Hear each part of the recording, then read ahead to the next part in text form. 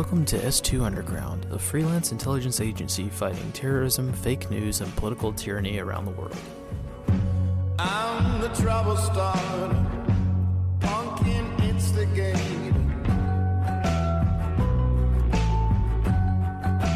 Hello everyone, and welcome back to the Underground.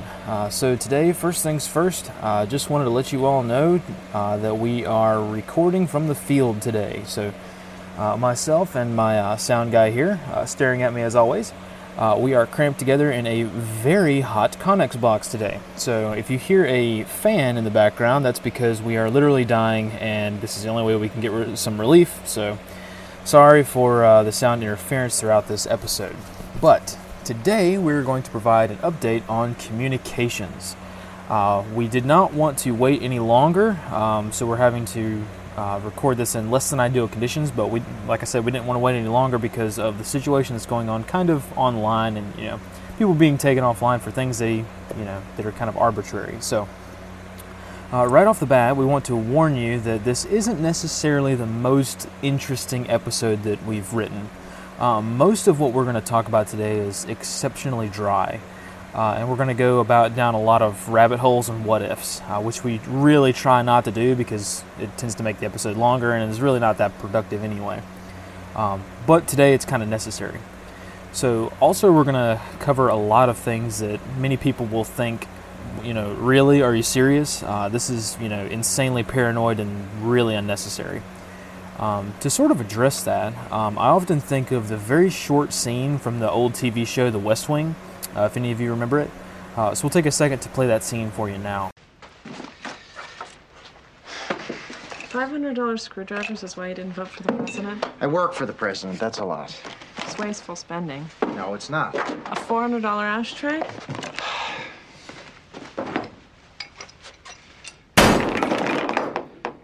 What was that? A $400 ashtray. It's off the USS Greenville, a nuclear-attack submarine and a likely target for a torpedo. When you get hit with one, you've got enough problems without glass flying into the eyes of the navigator and the officer of the deck. This one's built to break into 3 dull pieces. We lead a slightly different life out there, and it costs a little more money. Now, before all you squids come at us with the fact that the Navy doesn't actually have $400 ashtrays, and the ashtrays on submarines are actually the ones you buy off the shelf, we know. We think that this scene simply illustrates that some things may seem absurd or costly or paranoid or even irresponsible on the surface. But in reality, there is a deeper, sometimes unknown purpose that has to be accounted for. This mindset is the lens with which we will view the topic of communications. So, thankfully, quite a few personalities within the prepping/emergency preparedness/gun community have been talking a lot lately about communications methods. This is absolutely outstanding, and we're hopeful that the subject of communications will be treated like medical supplies or plate carriers were 15 years ago. 15 years ago, neither was sexy to have, and those that did were thought to be kind of strange or weird.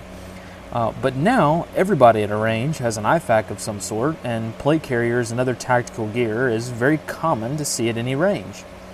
So, this recent popularity in communications plans is in no small part due to a sort of problem that's become more apparent and starting to impact daily life for many people around the world. Not only are governments shutting down communications, but private companies and enterprises are also not just banning content they disagree with, but they are also trying to completely erase from history any adversarial opinion. As we've been saying for several months now, we are at the height of an information war. Information is the battleground on which we're fighting, and information is also the weapon we're using. So many people are starting to realize that communications are being impacted, warped, changed, and even falsified all around the world by many different actors. Communications, which are essential for daily life. Now, we don't claim to be great fortune tellers, and we certainly don't like to pat ourselves on the back here, but many of our followers and listeners will confirm that we saw the writing on the wall months ago, going back to the spring of 2019. We knew that based on the work that we do, we would make a lot of enemies. Enemies that have the power to take us offline and shut us down. enemies which also have the power to harm us if they so choose. As such, we have been working for a few weeks now on a plan. A communications plan, a system that will survive any event.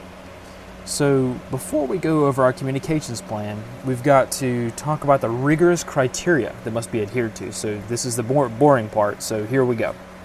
Number one, the communications system that we build must be a system or process rather than simply one piece of technology. In order to be as versatile as possible, we can't simply have a list of radio frequencies or an email distro list. Our comms has to be able to advance with technological advances, or the lack of technology, and flex to fit all societies and cultures around the world. This, of course, is hard to define outright, so hopefully the rest of the criteria will help illustrate what we're going for here with this concept. Number two, the system must be compartmentalized. Every person on Earth should have access to the communications platforms within the system, but if one method or platform becomes compromised, with zero warning, users wishing to communicate must also be able to switch seamlessly to another secure communications platform. Number three, the system must be simple to understand and operate with little to no prior instruction. This is why we can't just have a list of radio frequencies. Yes, you'll see in a minute that we do rely a lot on radio communications, but we must remember that the ham radio community is not a quote-unquote beginner hobby. Yes, the ham community is awesome, and many super cool things can be done. I know a lot of guys that have bounced signals off the freaking moon to talk to people around the globe. But try doing this with little power, in hostile territory while getting shot at, in the rain, in the dark, in a clear, replicatable, and reliable fashion. 99% of ham radio does not adhere to these qualities. So if we're going to rely on radio technology as a communications platform, it has to be so simple a monkey could do it. Number four, our system has to have very little to no existing infrastructure. And this is the one clincher for a few technologies. So the U.S. military, particularly Special Forces, have been using a system called ATACS, or the Android Tactical Assault Kit, for a long time now. Basically, this is a smartphone app that, when the radio is plugged in, or when the phone is plugged into a military radio, has a lot of features. It can display the GPS position of your team on a map in real time. It can also be used to calculate artillery strikes, CAS runs, medevacs, weather, line of sight analysis on a 3D terrain map, and literally thousands of other things. Even local police departments and fire departments use it to coordinate everything from active shooter scenarios to disaster response, like during a hurricane or something. But there's one catch to this system that's kind of the deal breaker. It requires a very large infrastructure to actually work. See, the military has cool things like helicopters and MRAPs that ATAC can plug into and work with, along with encrypted radios that can create an effective mesh network. We, civilians, don't have this infrastructure. Sure, there is a civilian legal program or app called the Android Team Awareness Kit, but honestly it's garbage. It can't be connected to a radio, it can't talk to other users, and it can't really do the things that make the system so great for the military. Oh, and it's almost impossible to find a download link for it, and good luck updating it if you somehow manage to find the file. The US government routinely pressures the developer and the company that makes it to take their own web page completely offline so that civilians can't access it. That's how powerful a tool it is to the military. So, yeah, it's a great tool when you've got other tools to use with it, but honestly the cons far outweigh the system, at least for right now. Honestly, we think that the civilian version of the Gotenna app, not the military Gotenna Pro device, the Gotenna app that goes with the civilian Gotenna device, this app, while highly limited, is actually far, quote-unquote, better than ATAC simply because it has a decent infrastructure to support it. So the Gotenna, as you'll see, is part of our system, but the fact that you need an expensive device that is marginally effective at best means that the GoTenna isn't a complete communication system for us. It's just part of the puzzle. This brings us to number 5. The system must be cheap, durable, and reliable in all weather conditions. If we're going to rely on technology to communicate, it has to be durable. It's got to be waterproof, or at least easily waterproofed. It has to be easily repaired with improvised parts, and if one part is completely broken, the rest of the technology should be able to still be used. In other words, if a knob falls off your radio or a screen gets cracked, it still has to work. Sort of along those lines, we have number 6. The system has to be easily obtainable at all times. In other words, government crackdowns, social movements, panic buying, and remotely located positions should have minimal effect on people using or obtaining our communication system. As we know, panic buying is very unpredictable, so we need a system that will be available during hardship times.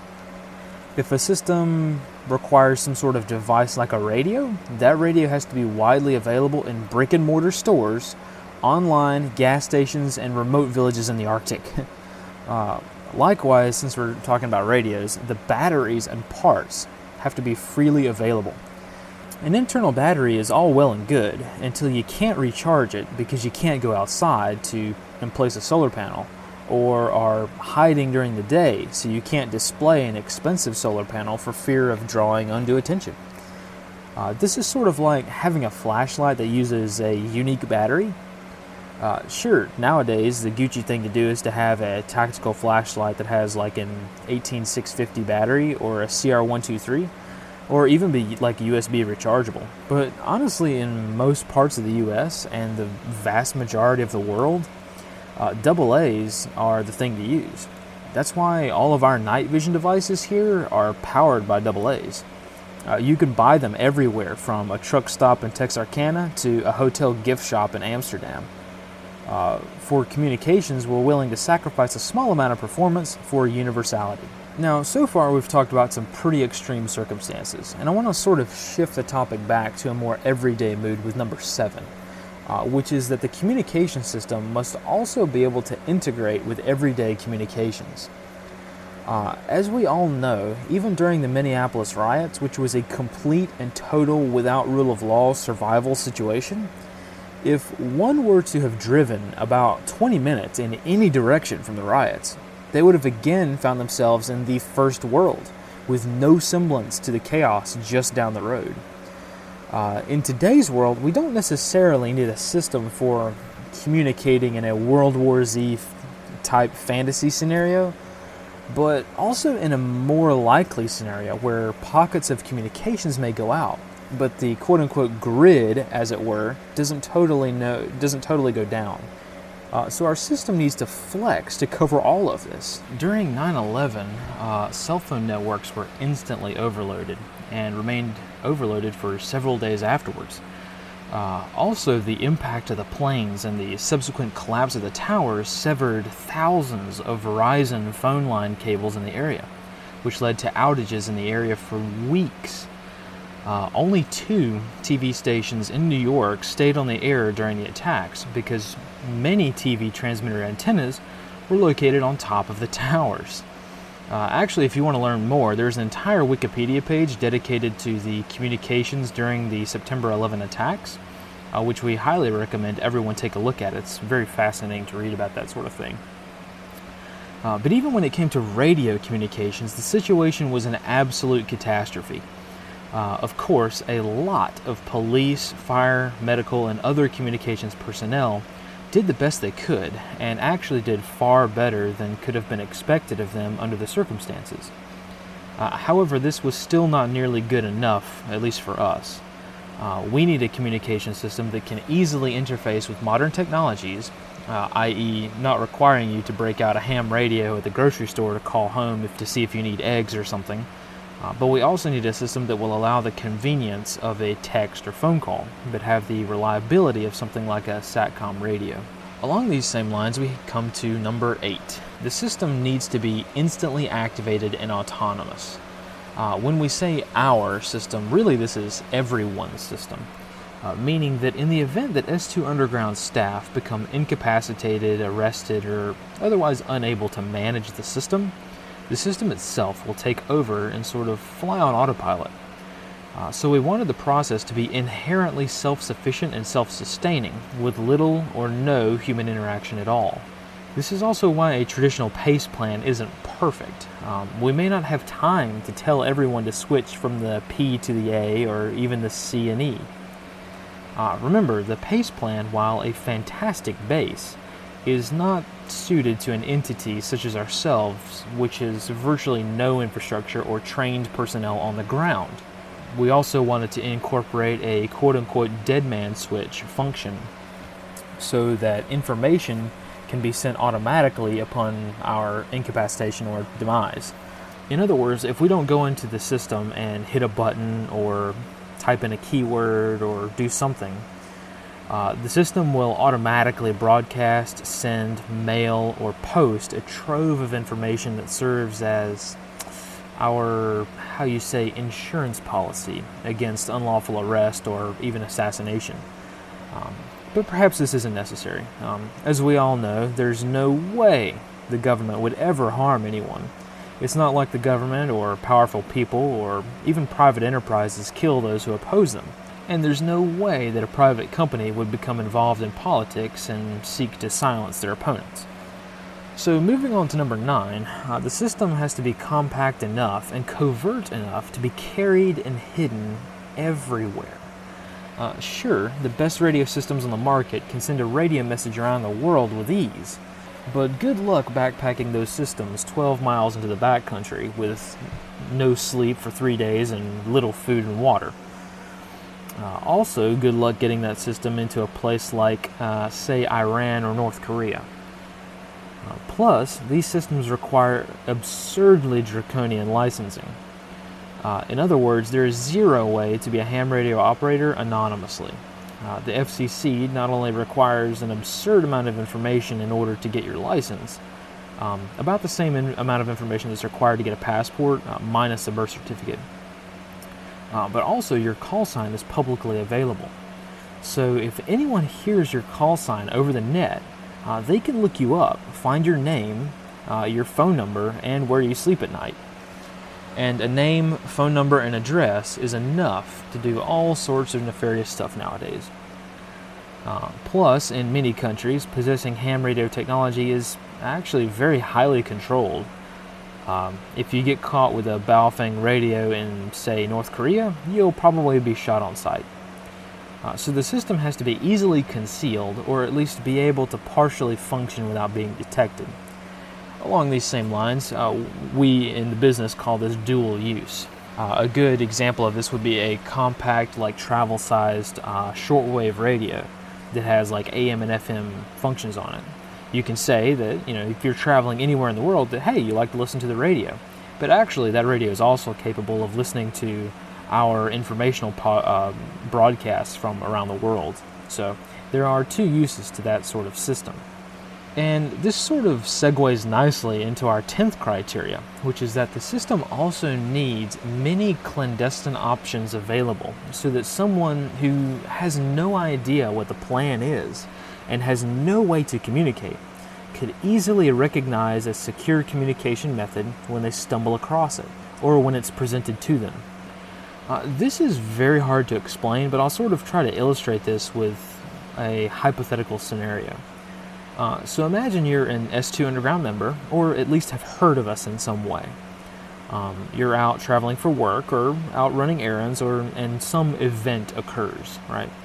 We need a communication system that a person can come across, can visually see, a system that can be airdropped or handed out in a flyer, or even simply be remembered by the user. Clearly this is a very hard concept to explain, but we need a rule of thumb system that can enable someone with zero supplies or training to move to a location, all based on very little clues and only using common sense. A sort of close example to this would be the story of Admiral Jeremiah Denton, who was captured by enemy forces during the Vietnam War. He appeared in one particular propaganda film where he was treated nicely by his captors and stated that he was being well cared for, having a very nice appearance and everything. However, during this propaganda film, naval intelligence noticed that his behavior was a bit strange, and he kept blinking an awful lot in an odd fashion. It turns out he was blinking in Morse code. His blinks spelled out the letters Torture, the word torture. This was the first direct communication that any POW had made with the U.S. government since the start of the war, and it was being communicated while a sadistic and torturous captor was looking directly at the person making the communication. Our system needs to follow this idea, that indescribable feeling inside the intelligence analyst who first noticed that covert communication was taking place. A watchful person should be able to use common sense or even remember a rule of thumb to recognize communication in the first place and potentially decrypt a message or even a whole communication plan. And all of this should be able to be done by an ordinary person and not a team of highly trained intelligence analysts. Moving on to our 11th criteria, our communication system should be easily authenticatable and highly resistant to propaganda efforts. In the age of disinformation, we cannot risk false information being introduced into the system, nor should the system be able to be hijacked and used to spread propaganda. In other words, we need to, with minimal effort, create a communications environment that is inherently hostile towards propaganda and disinformation efforts. Number 12, this process also needs to be easily updatable. But if a person is unable or unwilling to receive the update, old versions also need to function indefinitely as well. Shuttle to Dirian. What is your cargo and destination? Parts and technical crew for the Forest Moon. Do they have a code clearance? It's an older code, sir, but it checks out. I was about to clear them. So we want old versions to still work and be retained. It's not like we're dealing in classified information. We're an open source agency open to anyone who wants to join, and so if someone stumbles upon an old version of our comm plan, it should function reliably. Number 13, ideally, this system needs to be easily replicatable, so that if a person has nothing but a piece of paper or a flash drive, they can take that and replicate their own communication system locally, without the S2 Underground being involved at all. For example, say that a group of people find our communication system and decide, hey, this is a pretty good idea. Let's call them Group A. And another group of people on the other side of the world, even speaking a different language, do exactly the same. Let's call them Group B. The system has to enable Group A to communicate with Group B if they want. It also has to enable Group A to stumble upon Group B and passively recognize, hey, these guys are S2 Underground members. But at the same time, we need the system to be able to lose the S2 Underground name, just in case the U.S. government, or any government really, wants to label our organization as something unsavory. So we want a system that makes this theory possible.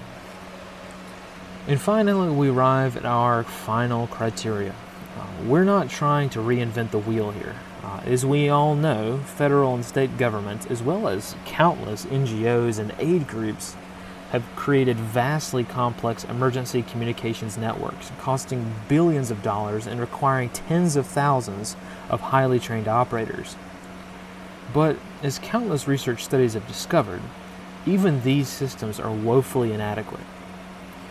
For instance, large-scale research projects have revealed serious flaws in national emergency communications plans in every event, from terrorist attacks to hurricanes. Think about it for a second. Communications were always an issue, even when there were no adversaries trying to negatively impact the communications. No external actor was impacting comms after the Superstorm Sandy, but the federal government, with its unlimited resources and budget, was laughably incapable of maintaining even the most basic communications in a very small area. Imagine if an external actor was also trying to jam or sabotage communications in addition to the infrastructure impacts of a major storm. In short, we need a system that will work in a disaster, but also if our own government tries to shut us down. Alright, so that's the end of our criteria, so let's go ahead and take a short break and come back with our communications plan.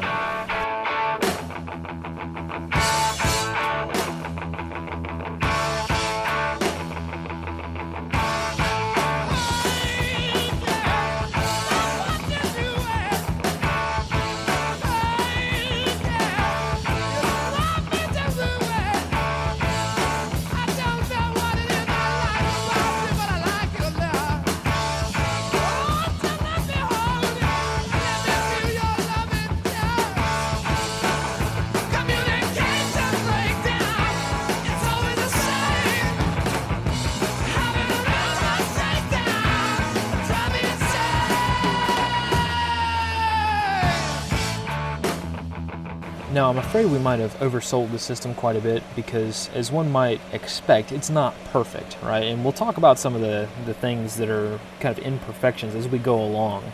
But we can come really, really close to an ideal system. And the system that we've created is a plan. That's all it is a communications plan. It is a 3-page PDF that lays out an extremely detailed system for maintaining communications. Now, before we get into this comm plan, let's address a few common issues that come up when talking about an alternate or emergency comms. A large portion of the prepping community thinks that the holy grail of emergency communications is ham radio.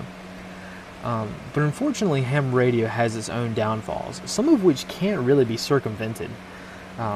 Don't get us wrong, all of us here are ham radio operators and have been a part of the ham community for years. And that's the reason that we're able to say that ham radio is not the end-all, be-all savior for communications. As you see, with ham radio, a lot of cool things can be accomplished. The world of ham radio is very interesting, and with the right skills, tools, and a lot of time, you can quite literally communicate with people around the world forever. But there are quite a few problems with ham radio, at least for us, and a lot of them are deal breakers. For one, it's not an easy topic to understand. Sure, it may be easy to buy a Baofeng and figure out how to use it and talk on it, but when we started getting into technology required to transmit signals around the world to a wide audience, things get a little bit out of hand. Also, ham radio for the most part requires a license to use, which we are adamantly against, mostly because of the ridiculous amount of information required to get a license in the first place, plus the fact that your call sign is public record, as we mentioned before. We're very security conscious and we don't like giving out our name and address to just anybody that can hear us over the net. While we could go on for a while about the cons of ham radio, suffice it to say that it's not an end-all, be-all answer. It is, however, a great option for communicating during a total societal collapse, at least in theory. But when we hear people say something to the effect of, "Oh, my Facebook page just got shut down, better get out the Baofengs," well, to us this is a little bit off. In other words, we may have many options for everyday comms, social media, cell phones, apps, websites, you name it. And we also have a lot of options for total end-of-the-world type communications, such as radios. But we don't really have an effective middle ground. We need something that can bridge the gap between Facebook and ham radio. And spoiler alert, this is kind of the letdown of our communication system. We haven't really found a great way to do this, mostly because the technology doesn't quite exist yet. So we're sort of stuck. When an account gets banned, like either it's a Facebook or Twitter, or a server goes down, we can either jump on another secure source or app, but we have to get off the internet altogether and jump back in time and rely on century-old technology in order to communicate with each other on a very rudimentary level. Yes, there are a few ways of getting around this, but none of them are perfect. For instance, one company is creating something called the fallback device. I think they call it the fallback project. This device automatically scans the internet and social media 24/7 for keywords that are indicative of an impending internet shutdown.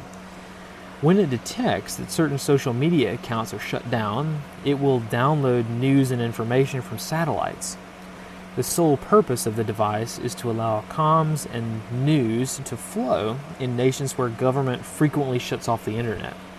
Unfortunately, this program is still in the developmental stage, but something like this would effectively bridge that gap between being totally online and part of an interconnected society and being thrown back to the enormously inconvenient, very slow, and limited range of radio technology.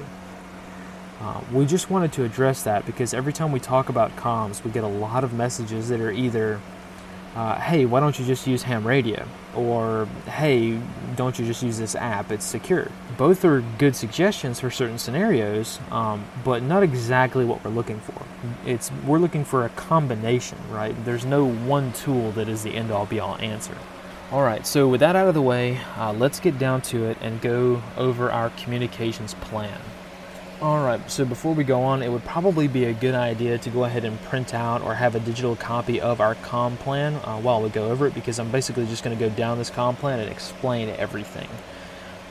So first of all, we're going to start with the title. It's S2 Underground Comm Card version 2.2. So even though you see that this is Comm Card version 2.2, this is version 1. You will never see a version of the S2 Underground Comm Card that does not start with version 2.2. And here's the reason for that. We wanted to have some sort of way to authenticate this document. So for instance, if you come across an S2 Underground Comm Card that's version, a version before 2.2, like, Comm Card version 1.8 or something, you'll know that that Comm Card is fake. So when this comes out, you will never see a Comm Card version before version 2.2. And that's very important for us to cover in this podcast because, our audience is fairly small. And our distribution of this Comm Card will be much further than this podcast. So anyone who seeks to try to change this document and then put out a fake version to lead to some kind of, nefarious activity, will be able to know. And you will also be able to know now that you're listening, because this fact that there are no versions before 2.2 is not listed on the Comm Card. Just keep that in mind. There will be additional ones. We'll go with a one-up number of, if there are minor updates, it'll be 2.3. If it's a big update, we'll skip to 3, 3.2. Or something like that. So you will never see one before 2.2 though. And that's kind of a way that we had to passively, authenticate this document, like I said. Also, before we get into the actual boxes and talk about the actual plan itself, you'll notice that each box has a number in the upper right-hand corner. They're numbered, starting at 1 and going all the way down to the end. So this is actually a way to be able to update this document via a communications method and not have to send the whole document. For instance, if you've got a whole version, if somebody says, hey, somebody makes contact with you and says, hey, I've got, Comm Card version 2.2, and they say, like, look, hey, there's, no burn phone number. How do I call you guys on a burn phone? Because that's all I have. Well, we can say, okay, if you have an actual Comm Card, what is box number 2? What is box number 10? And then that way we could say, all right, cool, they've actually got a Comm Card, they've actually got it in their hand, and they're not just somebody who's heard our traffic over the net or over social media, and they're just trying to troll us or, at worst, do some kind of nefarious activity. Also, we can say, look, hey, if we're broadcasting this out and we actually resort to broadcasting over HF radio, we could say, look, box number 8 needs to be updated to this. Box number 2 needs to be updated to this. This prevents us having to transmit the entirety of the document all over again to somebody who wants to make, communications with us. So that's kind of another passive way we've got to just take that little bit of an edge and have that little bit of an advantage over all these other communications methods. So let's go over the document itself. On the very first page, we have the actual communications methods. They loosely follow the PACE plan for the military, but as you can see, they're kind of broken out. So the primary method has 4 comm methods. Well, that's because all 4 of these comm methods are active right now. You can also see it's a very highly colored document, and there is a legend at the bottom to show what the colors mean. On page 2, we'll get to that when we get to it. I don't want to spoil it for you because it's kind of an interesting concept we've come over. And page number 3 has 3 documents that you can print out. One, they should be all 4x6 or 3x5, depending on which version goes out. It should have a small compact size COM card so that if you have to fold one up and put it in your wallet, you'll at least have something.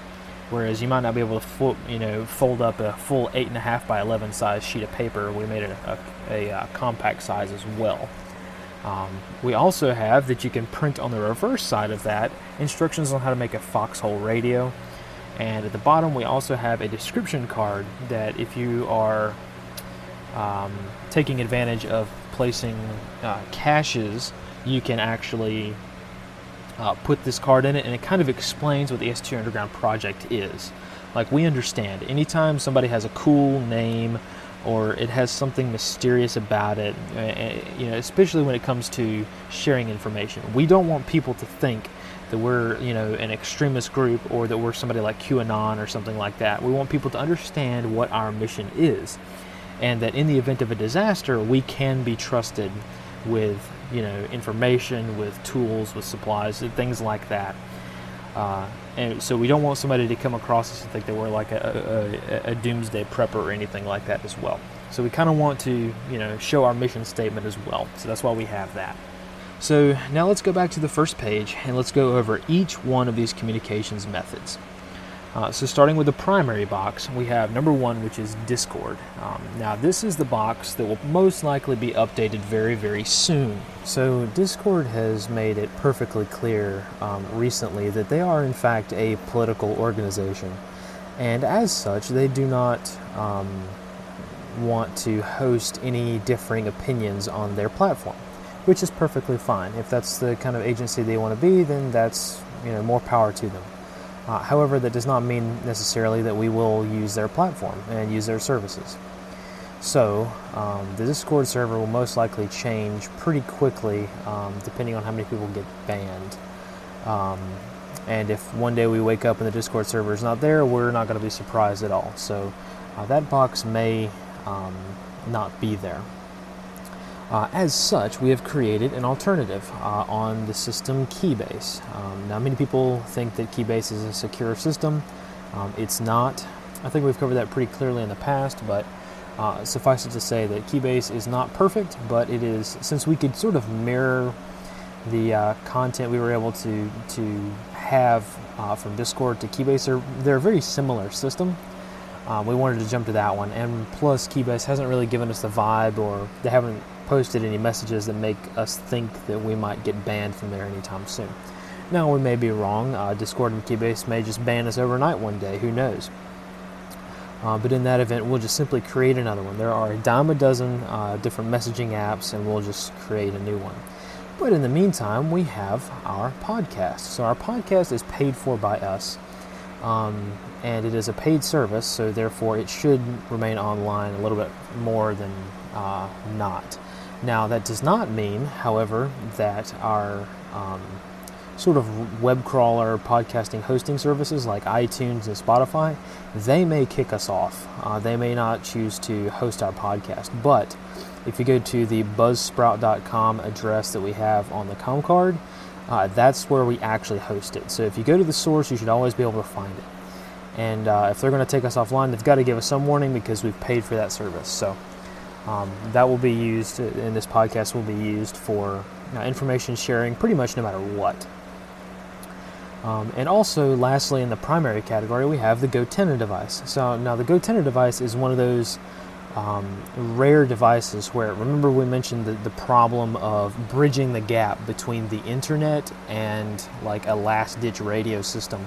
The Gotenna bridges that gap quite nicely in some very rare circumstances. As everyone knows, we're based on the East Coast, but we have a lot of people on the West Coast as well that are supporters of us, and that is way out of the range of Gotenna. Unless you're in the same city as us, and even on the same side of the city, you're probably not going to get us.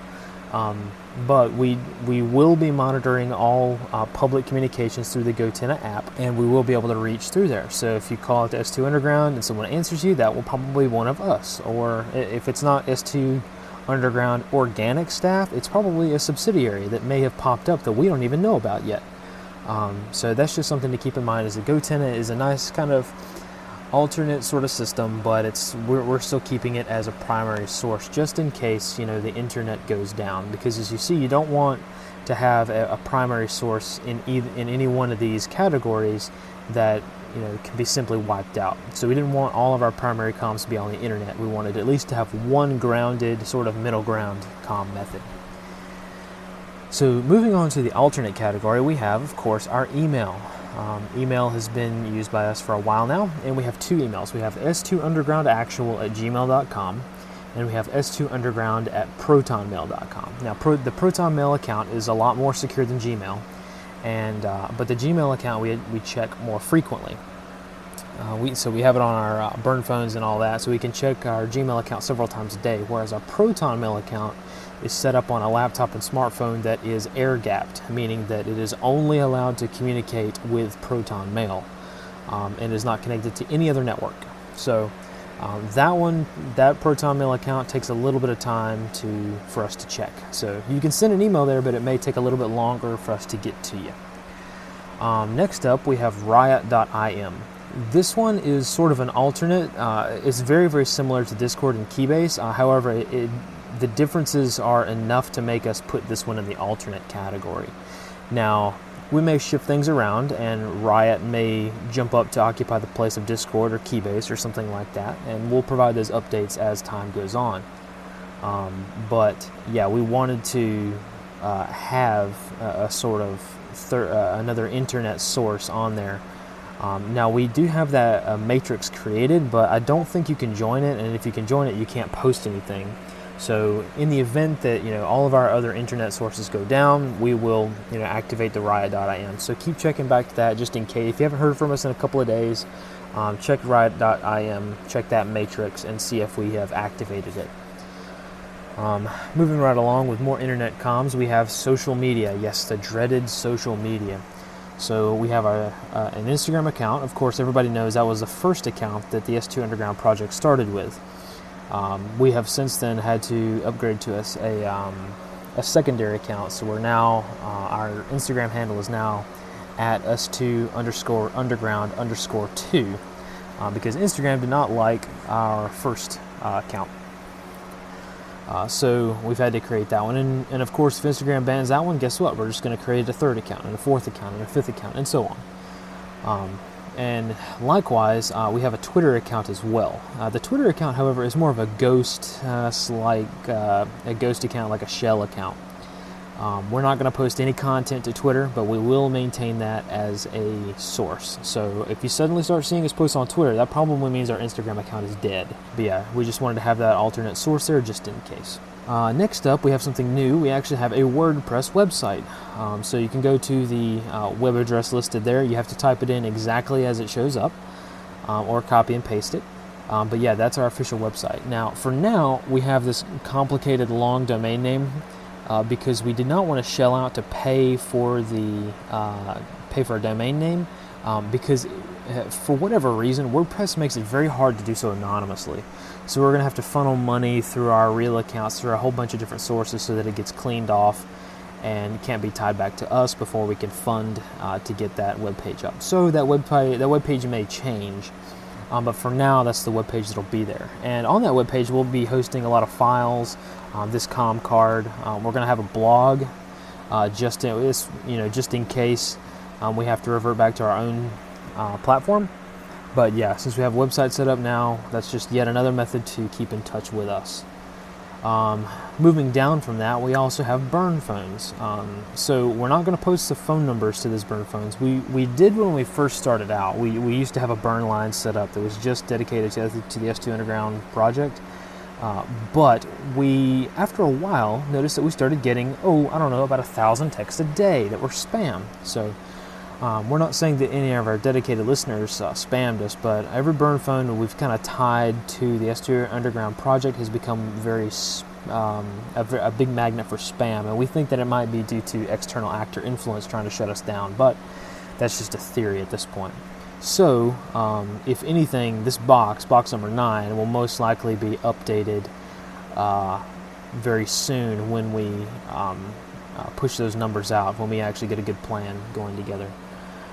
Next up, we have the SneakerNet / loudspeaker operations. Now, for those that don't know, the SneakerNet is kind of a colloquial term for the internet without the internet, i.e., handing notes from one person to another, leaving a USB drive in a certain area, basically communicating without going through wires, and that will be our method. Handing out flyers and brochures, posting, leaving a stack of comm cards at a library or something like that. That's part of the SneakerNet, essentially. You can look up what the term SneakerNet means, but that plus loudspeaker operations, we will be conducting those if it comes to that. So moving on down to the contingency plan, we have APRS via JS8 call. Now this is kind of a complex subject.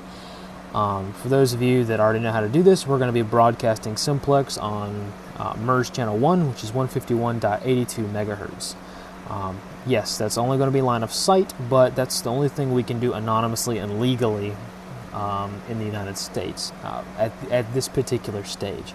Now, we will be pumping out APRS signals as well as old school Morse open plain text communications on a variety of radio signals we'll talk about here in a second. But we just wanted to bring up that, hey, if things get really bad, we're going to start breaking out the APRS and start going down that route.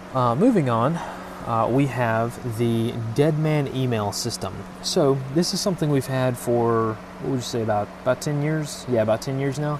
All of us individually have our own sort of Deadman email setup. And what this is that in the event that we become incapacitated or are arrested or some other way, some way not able to conduct operations, we have an automated system that will send an email and, send /mail /drop, broadcast, whatever you want to call it, one last automated message that has our insurance policy. Also, a page on our website will automatically be posted with information on what to do should we not check in with the Deadman system. So, in other words, even in our absence, we can still provide the last little bit of information needed to make contact, right? And to allow the S2 Underground project to continue even if all of the core staff here are incapacitated in some way.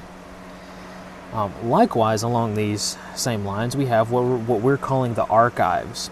Now, this is sort of like your apocalyptic kind of system of caches, information drops, safe houses, you name it.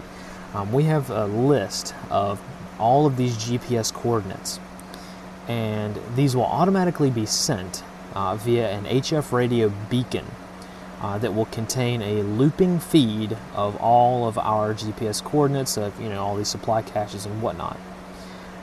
We'll be broadcasting them on the frequencies that are listed below, but in the event that we become incapacitated or something happens, this beacon will automatically trigger, and it will you'll have access to everything we have. So yeah, these two Deadman emails and the archives type system sound a little bit scary to think about, but we're trying to make sure that that our communications plan survives, and the S2 Underground project survives, even if all of us suddenly are not part of that program anymore. We want people to be able to take up the torch and continue our work in our absence. Next up in the contingency category, we have more leaflet drops and megaphone ops / loudspeaker operations. Just continuing those. That we have different methods of dispersing them. We do have access to aircraft, and ground staff will also be able to drop leaflets and provide information on how to communicate with each other in the event of some kind of major disaster. So moving on down to the emergency comms category, we have, of course, what everybody's been waiting for, which is our ham radio frequencies. So you can read this on your own time, but basically I'll go over the ham radio schedule. So roughly we're going to be going by the U.S. military standard, which is to broadcast every hour for 3 minutes at 20 minutes past the hour. We'll do this for the first 24 hours of all of the other communications methods failing. After the first 24 hours, we will transmit every 6 hours, 20 minutes past the hour again, so like 0620, 1220, 1820. And after 7 days of this schedule, we will begin broadcasting only at sunrise and sunset for 3 minutes. This will continue until the radio fails or personnel become incapacitated. At this stage, our other emergency methods like EPIRBs and APRS systems will, of course, go online without us, and they'll begin to transmit in our absence. And I'm not going to list all the frequencies here. You can look that up on your own time. But yeah, we have quite a few different frequencies that work at different times of day and our different bands and stuff like that. Since we're still talking about radios, if you're going to want to be able to detect the vast majority of radio signals there are, you're going to need probably 3 different radios. One, you're going to need some kind of VHF, UHF radio, such as a Baofeng or something. So radio 1. You're also going to need some kind of shortwave receiver, like an AM, FM, single sideband, HF receiver. They're a lot more expensive than just your normal AM, FM radio, but they will allow you to receive the majority of the HF radio spectrum, which is how our global comms will be going out. And then thirdly, if you want to maintain a little bit, cover a little bit more of the spectrum, you can get yourself a good, decent quality handheld police scanner.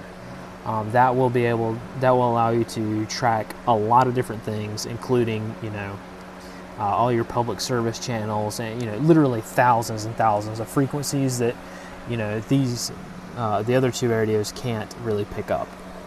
So if you want to pick up the majority of not just our comms, but everybody's comms on Earth, you're going to need those 3 radios. And you can easily buy all 3 for less than, say maybe $250, $300, and you'll literally be set for life.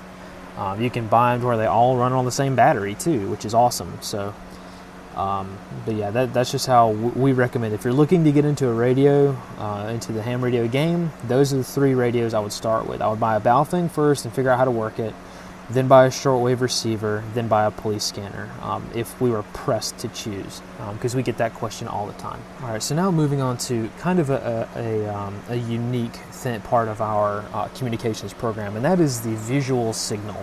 So for those of you in the military who have kind of seen this concept before, don't worry, we're not going to be talking about any classified material that's going to endanger anybody's life, but we do have our own version of a visual signal.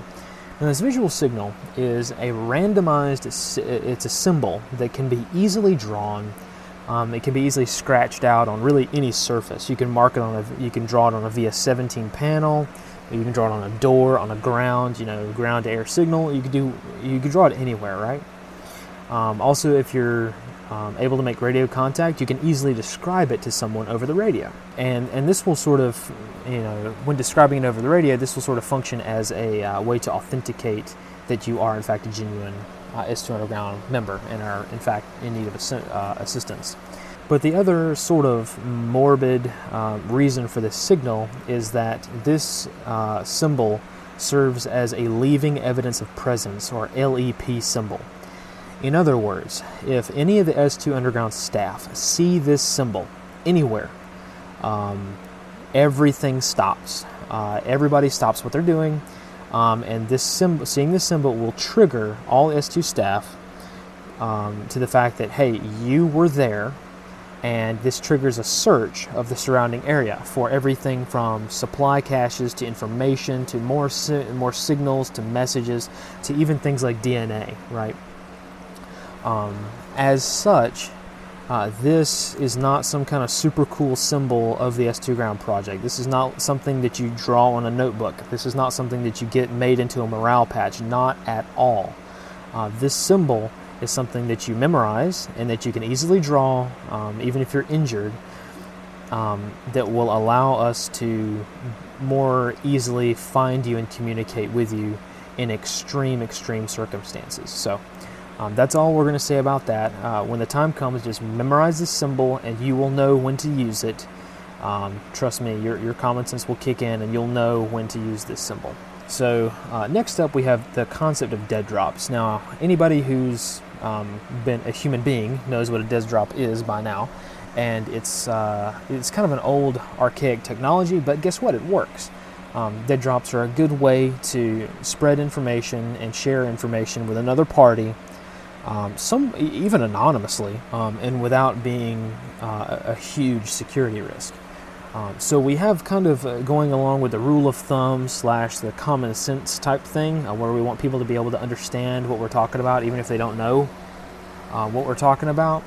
Our rule of thumb for dead drops is that, during a time of disaster, one of the more common things for people to do, no matter where the disaster is, I don't care if it's a tsunami in the South Pacific or a landslide in, Asia or even an earthquake, on the West Coast. When there is a large enough disaster happening, there will be message boards put up where people can leave behind notes for their loved ones and try to find them, or pictures of missing people, like, hey, have you seen this person?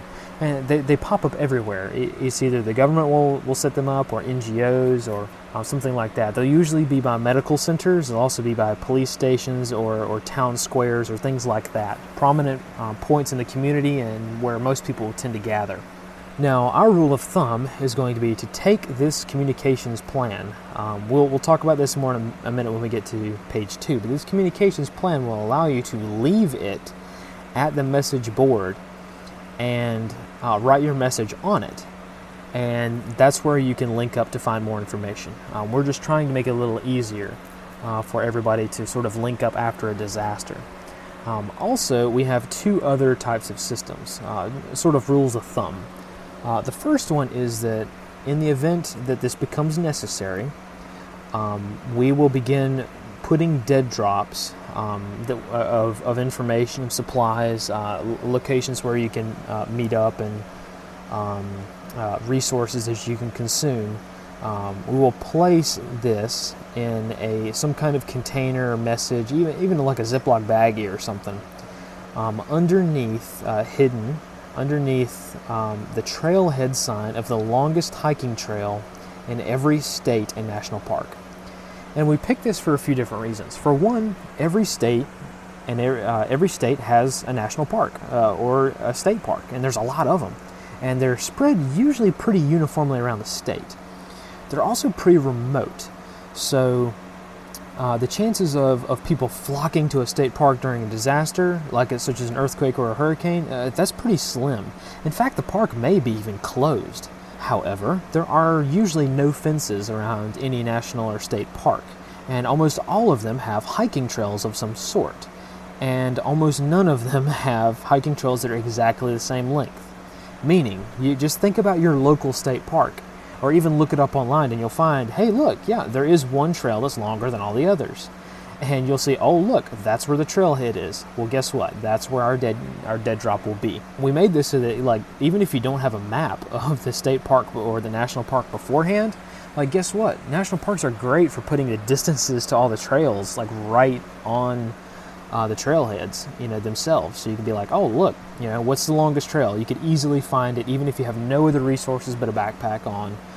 And you can hike and find this particular thing. And it should also be easy to get to via vehicle because it's a trailhead. So, and therefore it would be easy to service and replace and things like that. So that's one system. Another system for those who are living in a city and can't necessarily get outside of the city. For those urbanites, we have drop sites that will be underneath or near the drop box of the post office on Main Street in every U.S. city.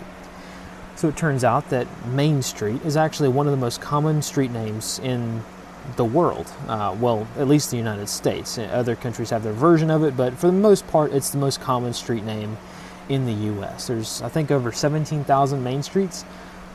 So if you have a Main Street in your town, we also found that there is also a high likelihood that there will be a U.S. post office on Main Street in your town. And if there isn't, there will be one nearby. So Every post office also has outside a drop box for after hours mail or packages. That's where the dead drop will be. It's also highly likely that the U.S. post offices don't really offend anyone, so they're less likely to be part of some civil unrest. They're also federal buildings, so it's unlikely for a state to just simply say the post office is going to shut down, so it'll work for a very long period of time. Also, post offices are generally constructed pretty well, so they're not meant to be easily destroyed at all. Even in the time of severe civil unrest, your post office is probably going to survive pretty unscathed. So we figured out that the dropping dead drops at the trailheads of state parks and on the drop box of post offices on Main Street, that is the best option for dead drops. It's the most universal, and if nothing else, it's easy to check. It's very easy to do. That's how we're going to handle the dead drops. We may come up with more rules of thumb for this, but for now, these two will work. And trust me, S2 Underground staff will definitely be monitoring these sites. So last up on the emergency comms category, we have sat phones and Garmin inReach services. So all of us here have satellite phones and Garmin inReaches that we can use to communicate with one another. Now, in the event that we need to communicate with all of you, or all of you are in distress and need to communicate with us, we will then release the satellite phone numbers via either radio broadcast or one of the other platforms needed. Chances are, if it gets down to the point, and if some event happens to where we're giving out our satellite phone numbers and therefore our identity to complete and total strangers, things have gotten pretty bad. Same thing with Garmin inReach.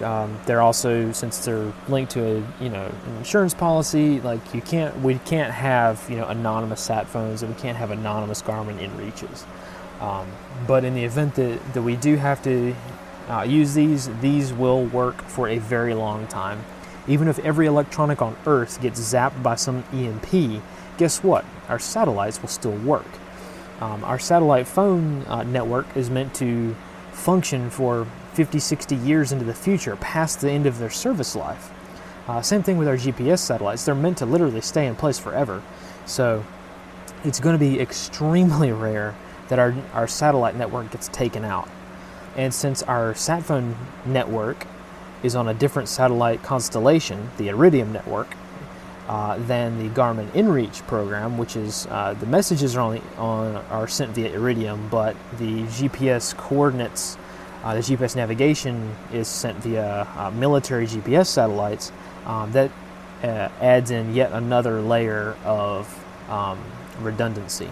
So as you can probably guess, redundancy is the name of the game when it comes to this type of system. And then forgot to mention, lastly, we do have one kind of topic I want to talk about in the emergency comms, and that is clandestine comms. So we're not sort of hiding or concealing any secret technology that the government has. We're not the sort of creators or inventors of some kind of awesome and super fantastic comms method. But we do have different comm methods that may be the same as the ones up here, but like frequencies are obscured or phone numbers are left out, and we need to keep it that way. So we need to have some kind of clandestine comms that will not be revealed until the very last moment, until all of our other communications methods have failed, and then we'll reveal how you can communicate with us when that's done.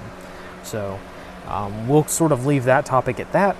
And then go on over to the chart. So if you'll see, there's kind of a legend near the end of the page which shows why these boxes are so vibrantly colored, and it's basically to do with the availability. So as you can see, some of them are kind of a blend. So for instance, our ham radio category is kind of a blend of yellow and red, meaning that hey, if we use our call sign, that would be red, because you can figure out who we are, and other actors who mean to do us harm could figure out where we're located.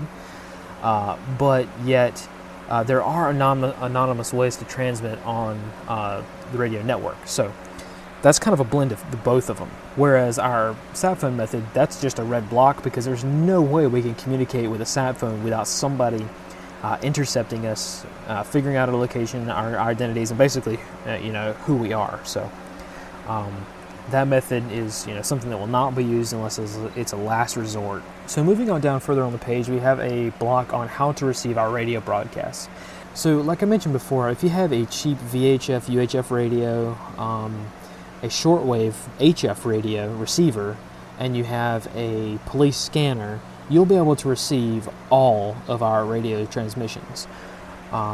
The only thing that I would add is maybe a smartphone, a dedicated smartphone that's not on a network. That the only thing you have loaded on it are things like offline maps and tools to decode Morse messages, because we're thinking that in the event that we have to go shortwave and we have to transmit HF radio signals around the world, we're probably going to be doing it via Morse code because it can travel further, it's more universal, and all you need is to download an app on your smartphone that allows you to decode Morse code. So all you have to do is turn on your shortwave radio, turn the volume up, and let the speaker play into your smartphone, and then boom, you've decoded all. You can decode all of our messages. So you don't need to understand Morse code to be able to understand what we're saying.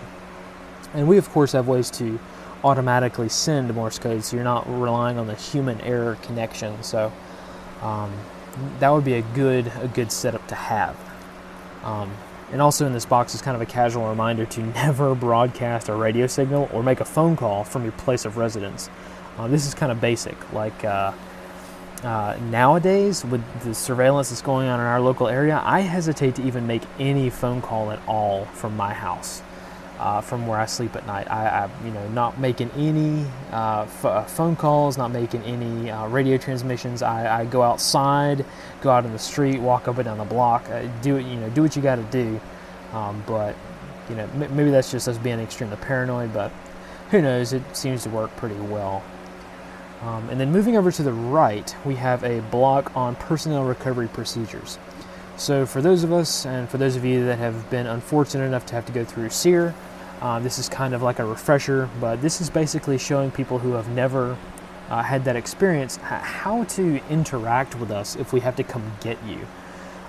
Basically, this sort of shows civilian personnel the concept of, hey, what to do when we need to come pick them up.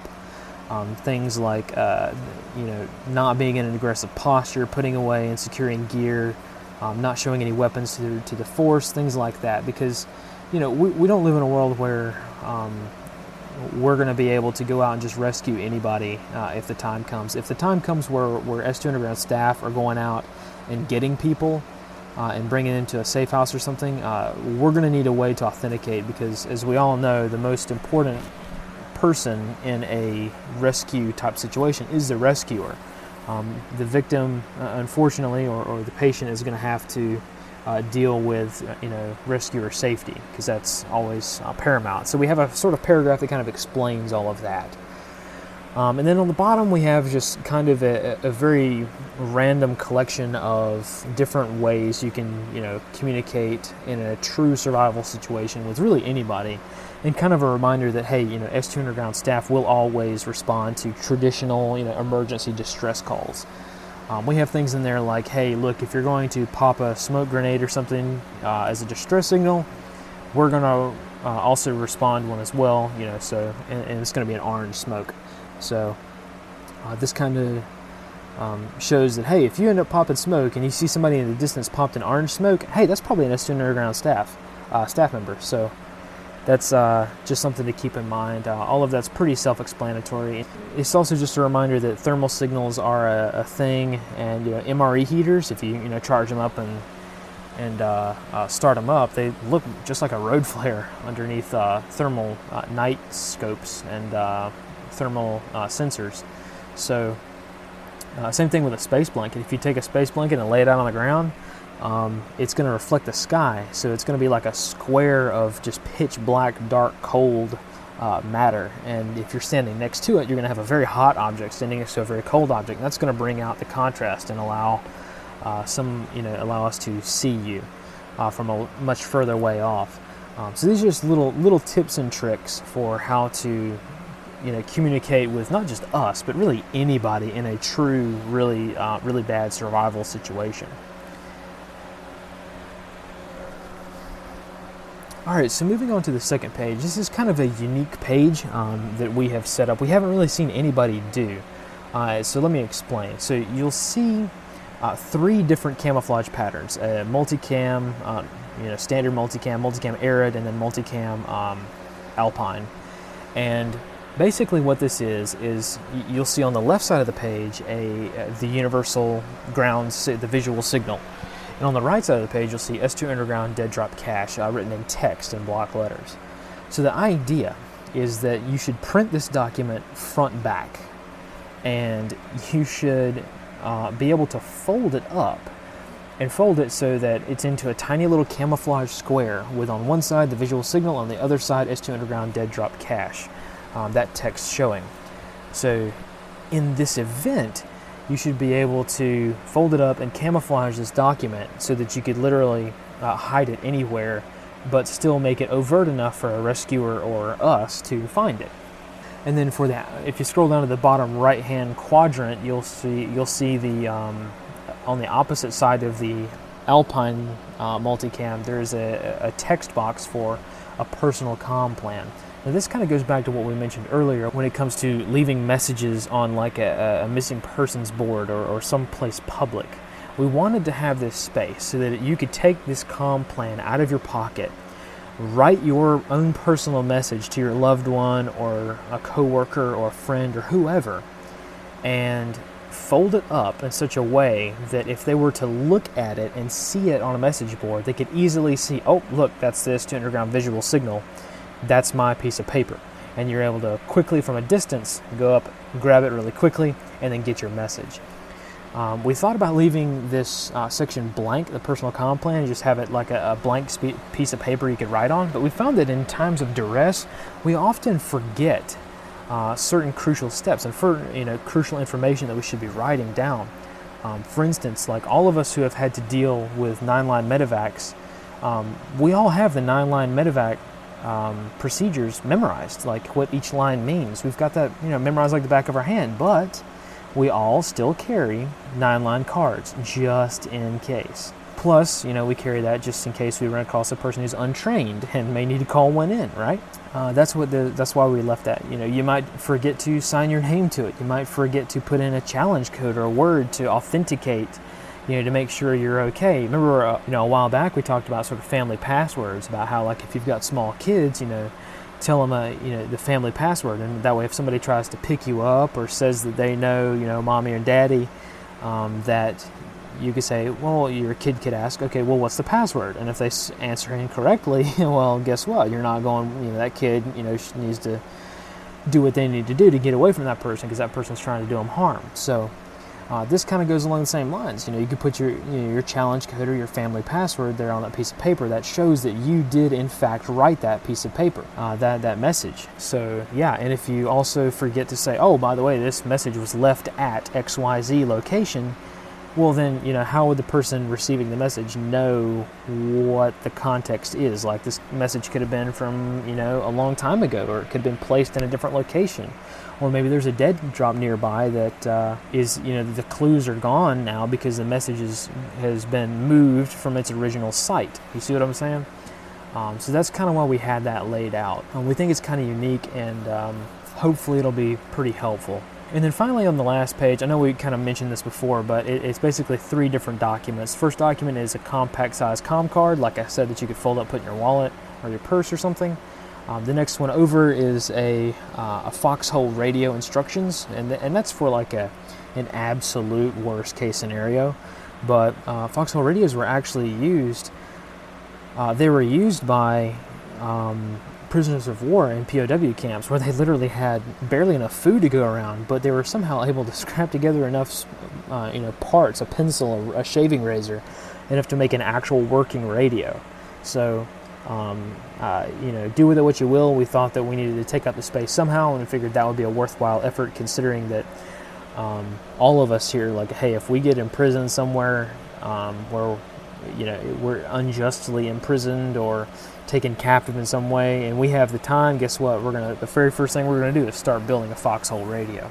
We thought that the instructions and a little picture there would be helpful for people. And then also, like I said, like I mentioned earlier, We also have a cash description card. So understandably, we've talked a lot about a lot of scary things today. We've talked a lot about this comm plan, which if a normal person were to just stumble upon this, if a normal person were to find this comm card, underneath their windshield wiper, when they come back to their car, this is kind of a scary thing to talk about. It's a scary thing for most people to think about. So we wanted to make sure that people understood that we're not really, we're not an extremist group, we're not a social movement, we are a unique entity, and we're not going to take sides when it comes to an emergency situation. So hopefully this document will sort of explain who we are, what we are, and why they found that particular message. Hopefully this sort of helps. I understand this comm plan is kind of complex, and it's taken us kind of a long time to explain every little bit about it, but hopefully this will help, so at least, even if it only helps one person, we think it's worth it. We're definitely going to use it. We're definitely going to update it pretty soon, and if you have any suggestions or additions or subtractions or or anything to add, a bit of technology that maybe we forgot, please contact us, and we'll see if it fits within our needs. Remember, we're not just creating a system that allows us to communicate with you or you to communicate with us. We want a system that will allow human beings to communicate with other human beings regardless of any external actors' influence, be it a private company or even the government. So hopefully this document will encourage more unity of a preparedness nature and be a good thing for the world. So I know we kind of talked it up a bit, but this is kind of our plan. And like I said, hopefully it helps somebody, because we spent a long time trying to develop it. But yeah, that's all we really have for today. So one final word: if you like the content that we cover in these podcasts and would like to support us, please check out our store on Teespring. We have, as some of you may have noticed, we've kind of shut down our Patreon page because we decided we don't like getting money for doing nothing. So we created a Teespring store, so at least if you want to contribute to us, you get something in return as well. So we've got all kinds of merch products there from the S2 Underground that you can use to show your support. And if you're like us and you work for an agency that does not approve of the S2 Underground project, we also have some low visibility products as well that don't have our logo on it at all, that you can buy as well. So, and a special shout out to those who have bought our stuff before. Last month we actually made enough money to pay for our podcast bandwidth and hosting service for 1 month. So a big thank you to all the supporters. You guys and gals are the real MVPs, and we really do appreciate all of your support. And especially thank you to all of our guys and gals out there on Discord and Keybase. You guys rock. Keep on keeping on. And with that, we will see you next time. And as always, you guys know it. Fight in the shade. S2 Actual out.